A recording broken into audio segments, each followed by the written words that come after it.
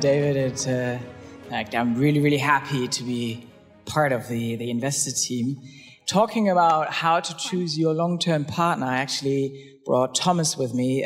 Thomas is also part of the Energy Venture team, and he actually led the investment in GridX. For those of you who don't know Energy Ventures yet, Thomas, maybe you want to start saying some words? Sure. So thanks for having me here, first of all.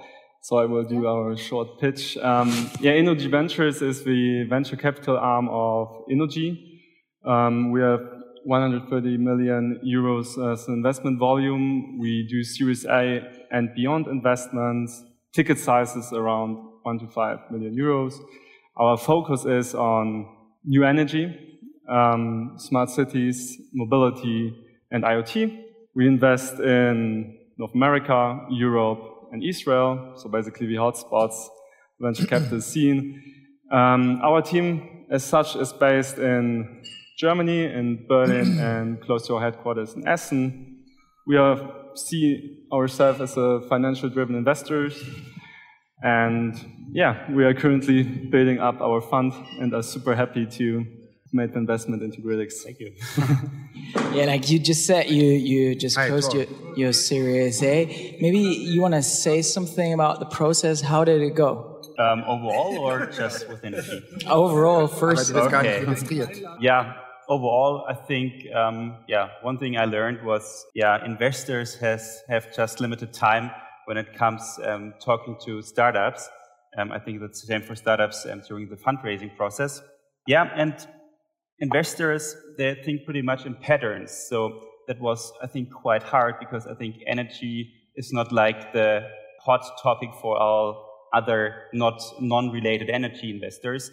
So I think that's what was a problem in my opinion because they have somehow to break out of their behavior and not thinking of like, okay, I have already seen a business model running for, I don't know, e-commerce startup. How can I take it and put it to an energy startup? So I think as startup as well, we have to work on it to make it more easier for non-energy investors to understand the whole market and the business models.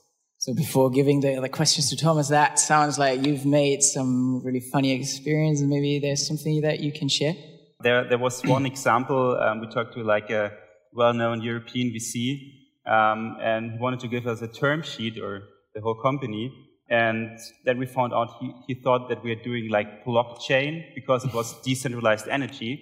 And so I think that was like a learning. It's important to communicate quite clearly what decentralized energy is. We all love blockchain. Thomas, how was the process for you from your side? So actually the first time we got in touch with GridX was via Gründerszene, an article. Nice. And we thought, okay, that sounds interesting. And a couple of days later, basically, a VC from our network approached us and asked on our opinion about GridX. And we got in touch. And basically, it clicked right away in that sense that we share the same vision of a decentralized digital energy world. And GridX wants to become a significant player in that world. Then we think that the timing was right. So we know that the market is still in development, but we really feel that, something is changing in the moment and the time is right for a startup like GridX. And last but not least, the team, and especially in the team, the technical capabilities. And this is really what moved the needle for us in the end, as once we realized what you have achieved in a very short period of time, from the technical backbone, and I mean the whole package, like back end, front end, and the GridX. And that was actually, in the end, one important decision. You're applying for a new VP of sales at GridX. I think that you can do that if you guys are looking for one. Now, David, I remember that there was quite some competition on the deal. And why did you actually choose us? Besides your style? The hair, yes. No. Of course, we talked to a lot of VCs and we're quite far. And then I think what was clear for us at the beginning, we don't want to have any strategy partner or investor on our side. And then we got the introduction to Energy Ventures, and there's like energy in the name. It was like, oh, shall we talk to them or not? And then we had like a first call. And yeah, you know, sometimes it's just like gut feeling. And then we had our first personal meeting in Aachen. So the whole Energy Ventures team came to Aachen, to our office. And then we found out, okay, that's a team of founders, of guys who really understand how to build up a company. They understand the challenges. And of course, they have expertise in the energy market. And that's quite important for us. Yeah. And then, of course, at the end, there's like the huge energy corporate network we can use in case we want to, but there's no, we don't have to do it. Thank you. That's lovely. Now, looking at the title, how to choose your long-term partner, or why to choose it, I presume there are in the audience quite a lot of companies that are at a similar stage that you were in late 2017. So what are the learnings, the takeaways that you would like to share with others that are in a similar situation?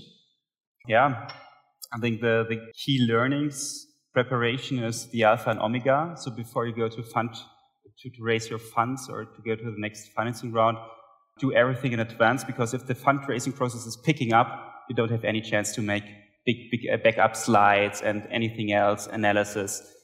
So I think preparation is one thing. And the other thing is invest a lot of time in your own network, speaking to other founders. That's very important, to other investors, because I think that's the foundation of your future success as a businessman. Yeah, so use events like today for building up your network and speak to investors, to founders, and yeah, we are like all in the same team. So when like one of the companies listening to that is hearing that and says like, well, David, I'd like to learn more, can they just simply approach you? Of course, yeah. Just contact me later. And I would love to talk with you more about your ideas or venture capital companies, whatever. Yeah, of course, at any time. Perfect. Please actually use that opportunity. Thomas, now from your expertise or from your learnings, you are the energy guy within our team. What are the learnings also from the GridX process, or also advice that you can give to others? I would build it up in 2 dimensions, so process-wise, or perhaps also, which partner to choose. So perhaps starting in the second one, I think that there should be 4 things which come together, and I think in our case they did. So the first one is to share the same vision and alignment of incentives. So we have the same vision of a decentral energy world, want to be part of it, and we have the same vision for what we can do with GridX. The second one is that there should be an understanding of market dynamics, and I think that builds on what you said, that you know the energy market is special, right? So it's a good example. So that you know how this market behaves, that a lot of things is dependent on regulation and decisions which are still to be made. In that sense, the market is evolving, so that you have the patience and you know what can the company control, what can you control, or which is outside of your control. The third one, there should be a team fit. I think when you don't have a connection with your investor, the process will be difficult. And the last thing is that you bring more on the table than money, from an investor perspective, that you can somehow leverage network and bring it together with other investors, helping with further rounds. So in our case, perhaps leverage the connections to the business. And from a process perspective, it's also building on what you said. We have no idea about the startup, so there's information asymmetries everywhere. So if you can help us to bridge that and you prepare in advance and make it as transparent as possible, give us comfort that we have the good also feeling that we understand your business and nothing is hiding. Also share the not so good things, that I think in the end it brings you closer to a deal.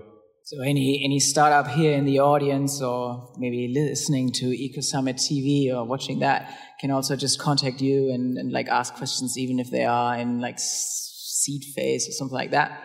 Absolutely. I think it's like a marketplace. I think the EcoSummit is the best example. So we need you as much as you need us, hopefully. So yeah, sure, every time. Perfect. So, well, I'm really happy to be part of the GridX family by now. Thank you, Jan, for the lovely show. Thank you, David. Thank you, Thomas, and enjoy the rest of the day. Thank you. Thank you. This episode of the Eco Summit TV is made available by Hyperion Search. If you enjoyed this presentation, you may want to check out the This Week in Cleantech podcast. This Week in Cleantech is a new weekly podcast hosted by David Hunt of Hyperion Search, where we will be hearing from the front line discussing the biggest and most interesting news in cleantech, e-mobility, energy storage, renewables and smart cities.